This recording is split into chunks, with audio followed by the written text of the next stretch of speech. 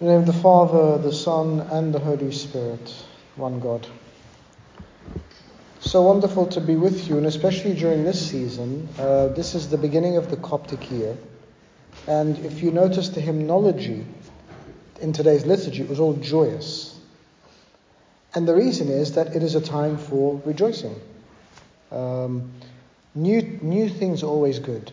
You know, the feeling of getting that new phone out of the box, the smell of that new car, the start of a new year, where you can do things that are different, where you can wipe things out and you can say, okay, everything I did last year was done, it's gone over now, and now I'm starting something fresh.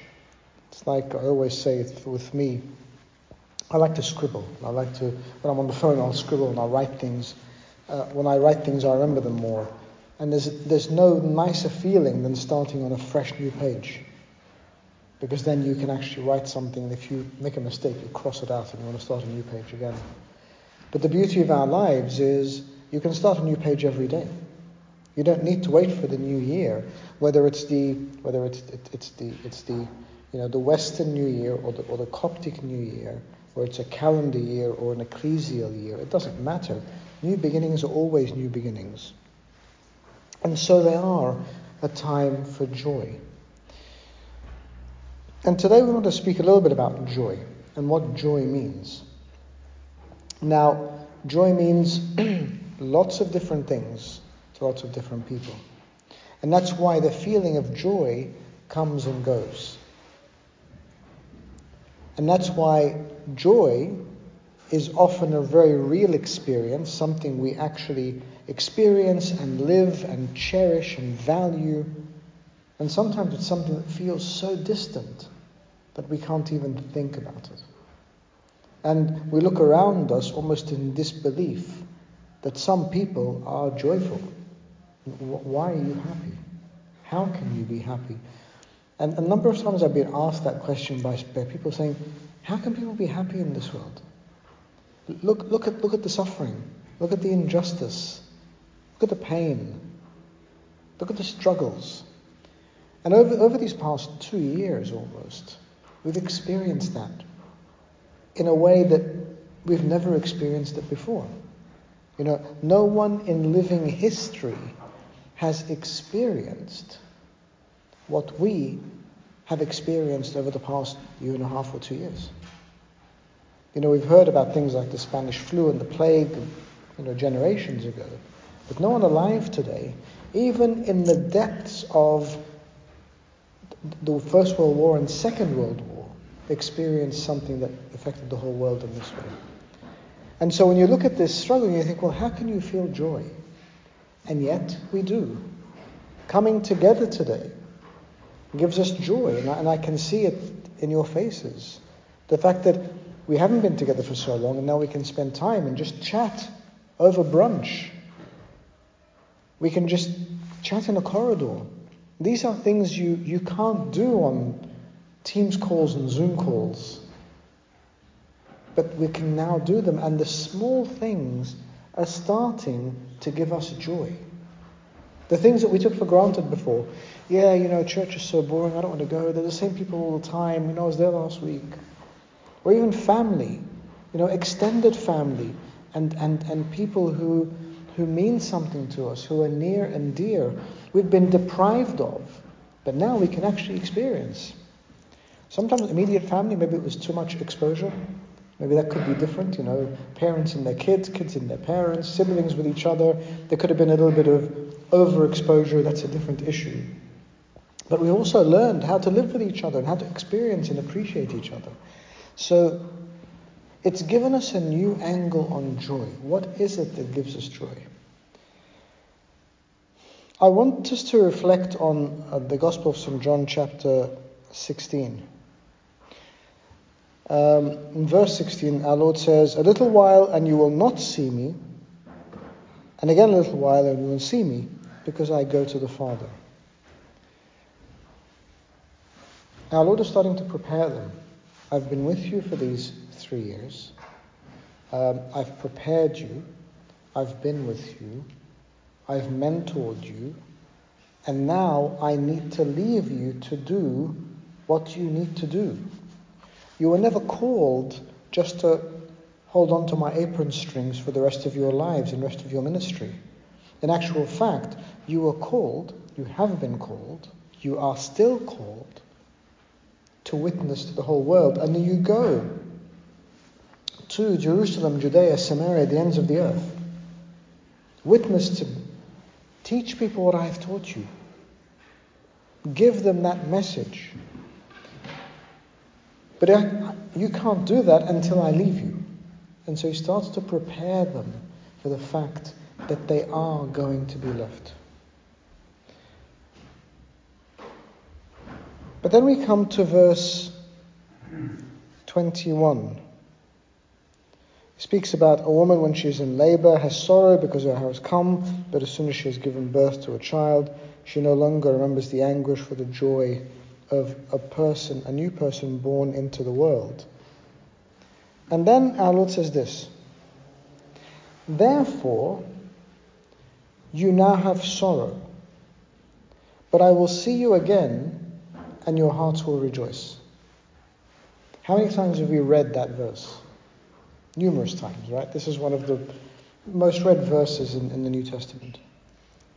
Therefore, you now have sorrow, but I will see you again, and your hearts will rejoice. Read the meaning of the words and see what that means. It means that when you can no longer see me, you will have sorrow. But when you do see me, your hearts will rejoice. Now I'm wondering how many of us have their joy and sorrow connected to seeing our Lord or being with our Lord. Is that really what brings us joy and sorrow? When we think about our lives, at a time when I am not feeling the presence of our Lord Jesus Christ, does that give me sorrow? Or does not having material wealth or not having friends, or do those things bring me sorrow? Now those things are important. To have fellowship and friends and family and possessions, they're all part of life. I'm not demonizing them in any way. I'm not belittling that. It's important for us to have all of those things. But I think the measure has been so skewed that now these things are the main measure of our joy and our sorrow. And our Lord Jesus Christ being in our lives, God being in our lives, is sort of an additional extra. If and when it comes, it's a good thing. And especially at times when we need him. Think about sickness, ourselves or others. Things we need, studies, exams, job interviews, opportunities, finding a life partner, finding stability, wealth, all of those things. We tie him into the fulfillment of those things. He is so much more than that. He is so much more than that. He is so much more than a glorified Santa Claus for adults. God is not just a service provider. He doesn't just give us things, and when he doesn't give us things, he no longer has a purpose. He is the source of our joy and our life. I will see you again, and your hearts will rejoice. I'm wondering for us, does seeing God make our hearts rejoice? Or is it a reminder of guilt? And so therefore our hearts don't rejoice. Sometimes people say, I can't go to church because it reminds me of the bad things I've done. Well, okay, that's a good thing, because you have that element of guilt. And you know what? Guilt is not always a bad thing. But guilt is only good insofar as it fulfills a purpose. Guilt is only good for waking us up. But it is not good as a consistent experience. As a consistent experience, it becomes at best neutralized and ignored. At worst, makes us feel incredibly bad about ourselves without a way out. Guilt for me, and I've said this before, is like a fire alarm, smoke detector in this room. You have a smoke detector here, it senses smoke, and what happens? It'll go off, the alarm will go off. Now, if the alarm goes off, it is meant to tell you there is a problem, there may be a fire, there's a risk, get out, and get someone to extinguish the fire. So when you hear the alarm, you are supposed to leave the room for your own safety and then find a solution to the problem. But if the alarm keeps going and just keeps ringing, at best you will drown it out and forget about it. At worst, it deafens you so you don't hear it anymore. I must make a confession. There is one parish that I go to where every time I go into the office after liturgy, and this has been happening probably for about 5 or 6 years, there is this annoying beep out of something in the office. Right? Something. You go in there and it's beeping. And it drives me absolutely crazy. And so I've spoken to people and said, well, what is that beep? Yeah, it's a warning light on one of the devices. So get it fixed.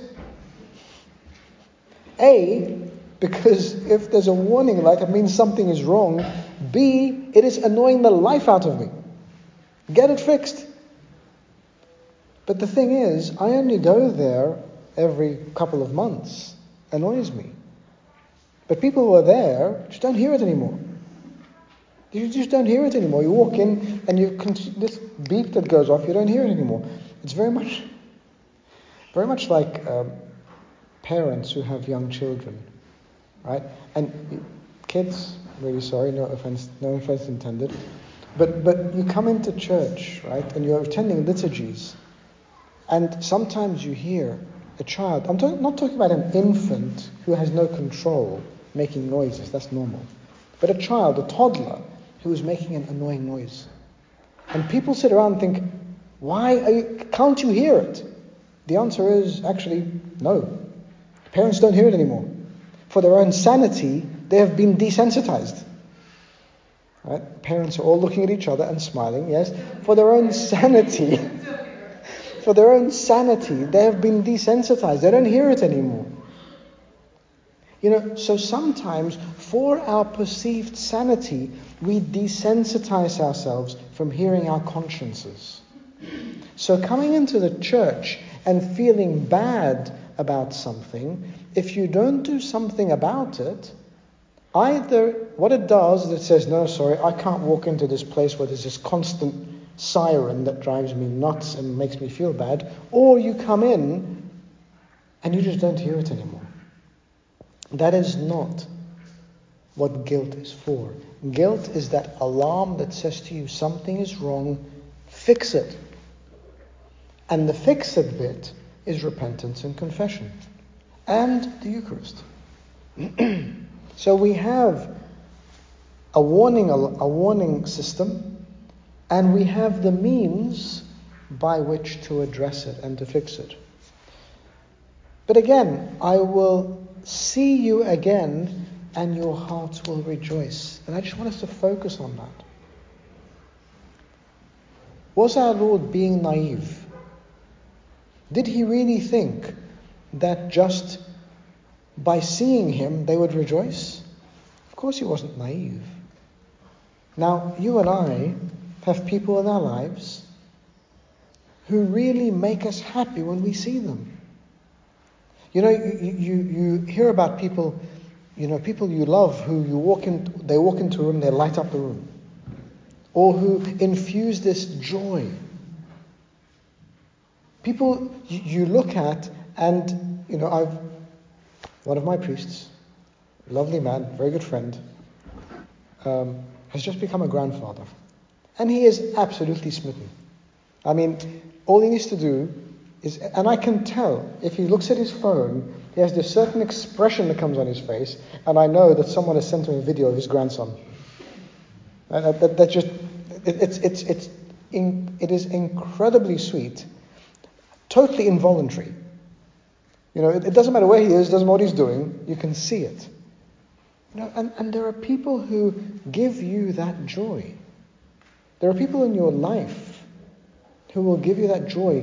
When you see them, you feel joy. And when you no longer see them, you feel saddened. Is God one of those people? Because he is a person. He's real. This is not some fictitious, mythical character. God is real in our lives. He is not the image of guilt. He is not the great judge alone. All of those things, yes, there are elements of them. But that's why when he decided to come to save us, he took the form of man, he became the incarnate Word, so we could relate to him. So we could engage with him. So that he wasn't just a mythical character. In our doctrine, when you look at any Coptic icon, you will never see God the Father depicted. Because the scriptures tell us that no one has seen God. We don't know what God looks like. He's not the old guy with the big beard. That's not God. That's just not him. God is spirit, and we haven't seen him. But he didn't want us to be shaken and unsure of who he was. And so he said, fine, I will give you something you can relate to. Here I am. So now when you see an icon of our Lord Jesus Christ, you can relate to the features. When you hear of his experiences and read of them, you can relate to those experiences. When you want to love and interact and have a relationship, you have someone you can direct that at. And that's important for us. But does his presence in our lives give us joy, and does his absence bring us sorrow? That's what we need to determine. Therefore now you have sorrow, but I will see you again, and your heart will rejoice. And your joy no one will take from you. Now, I want to read this again. Listen to it. This is Gospel of St. John, chapter 16, verse 22. Therefore you now have sorrow, but I will see you again, and your heart will rejoice. And your joy no one will take from you. There are two massively important words in that verse that I'm sure if I were to ask you, you would not pick up. Therefore, you now have sorrow, but I will see you again, and your heart will rejoice, and your joy no one will take from you. In my mind, you know what the two most significant words in that verse are? One word repeated. And. Now, who would ever give an importance to a word and? We have ands all the time. Ands are replaced by commas. Who cares about and? But I'll tell you why they're important. Therefore, you now have sorrow, but I will see you again, and your heart will rejoice. Which means that our heart rejoicing is built on the seeing him again. It's not just hearts rejoicing for any other reason. It is directly linked to seeing him again. Now, there are other things that will give us joy. There are other things, I'm sure, that give you joy. But one of the things that must give you joy is seeing him in your life, or seeing him in the lives of others. Why do we, in our churches, every liturgy, why do we give the account of the saint of the day? Why do we read the scriptures? It's because in them we see the work of God. And when we see the work of God, it gives us joy.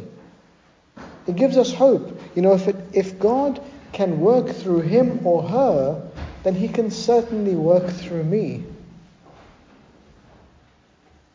If God can shine through him or her, then he can shine through me. If God can change him or her, then he can change me, and so on and so forth. That's the importance. So I will see you again, and your heart will rejoice. Directly connected. We see it in the lives of others. We see him in our own lives. Lord, I'm going to reflect here, and I want to think, when I see you in my life, manifest in my life, in my kindness, in my love, in my forgiveness, in my graciousness, in all of those things, does that give me joy?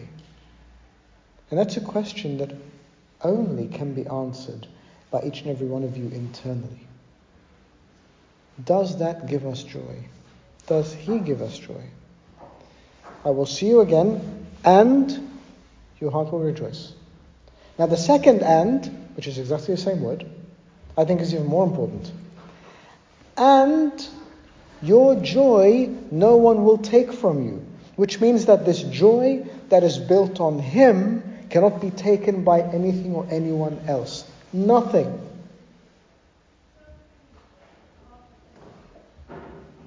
Persecution, tribulation, nothing. Why is it that the saints were able to go to their death rejoicing? Why did the Christians of the first church drive the authorities insane?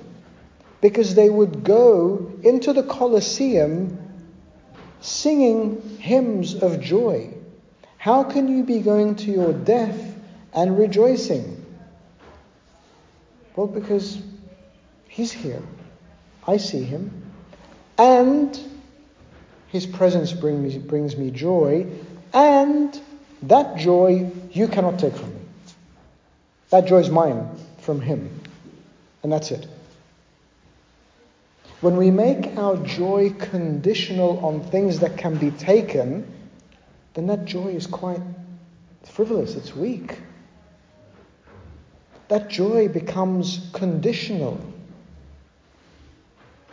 That's why when you see people who link their joy to relationship, person, job, career, identity, again, those are all important things.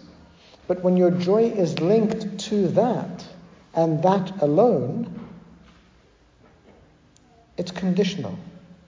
But when you link that joy to something that can never be taken from you, can never be extracted, it is unconditional, it is unwavering, it is unending.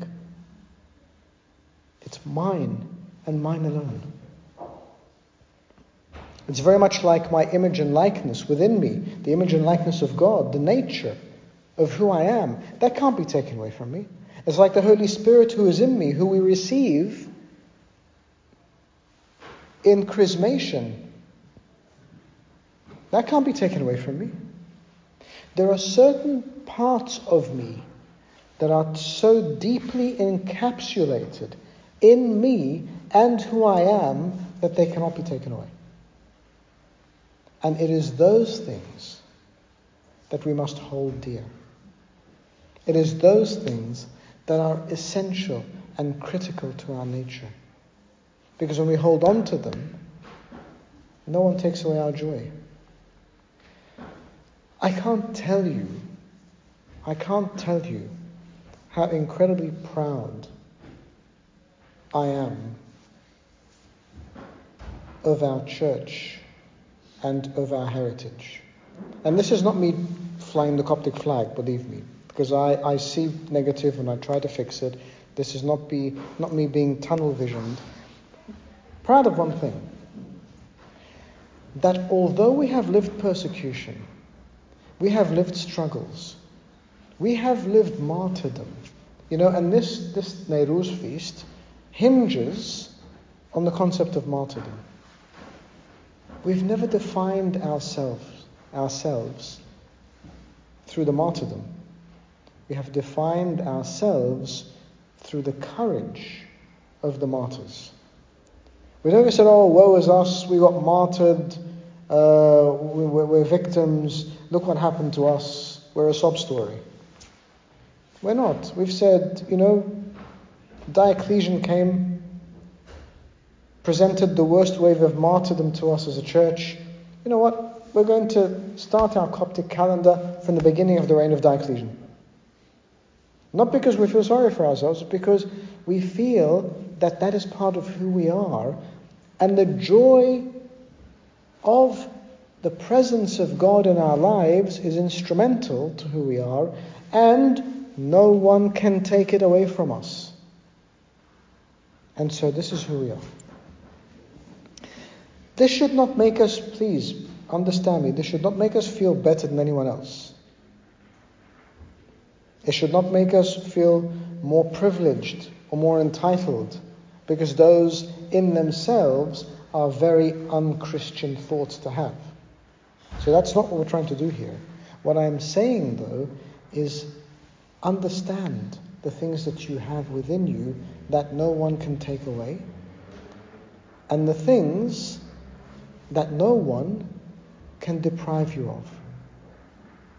Your identity, your heritage, your tradition, your joy. Those things are incredibly important, and no one can take them away from you, because they rest on how we define ourselves. So I'm wondering, as you leave today, how much the word "and" is going to echo in your minds from now on. Every time you use the word "and" in any context, I want you to remember that there is a cause and an effect. The cause is that we see him again. The effect is that we have joy. The cause is we have joy in him. The effect is that no one can take that joy from us, ever. Over this past year, over this past 2 years actually, we've seen so much happening. We've seen the church being the church. We've seen good work. We've seen work in the community. We've seen witness. We have seen Christian kindness and generosity. We've seen all of that play out and become visible and become evident. Because for us, all we are doing is demonstrating the love of God and the joy we have in our hearts. Be one of those people who walks into the room and lights up the room. Besides your own personal charisma, of course, and I know you all have that. But because you reflect the light of Christ as you walk into that room. But because people see you and they take a breath. Sometimes people walk into a room and they create anxiety. Has anyone experienced one of those people? Think of just people who come in to do an inspection, right? People who come in to assess you. The minute you walk into the room, you feel anxiety. But there are people who walk into the room and allow you to breathe, because suddenly in their person, in their presence, there is a safe space. Be a person who brings that into people's lives, because people need it. People need us to be a source of calm, to be a source of peace, to be a source of hope. The world sucks the life out of us sometimes. We lose our breath. We cannot breathe a breath of hope or joy or promise because we feel like it's a burden on us. But if we're able to rejoice in him, to have that joy in him, it is contagious. Just as anxiety and fear and chaos are contagious, Have someone walk into this room and suddenly say, there's something wrong. People become frantic. It's contagious.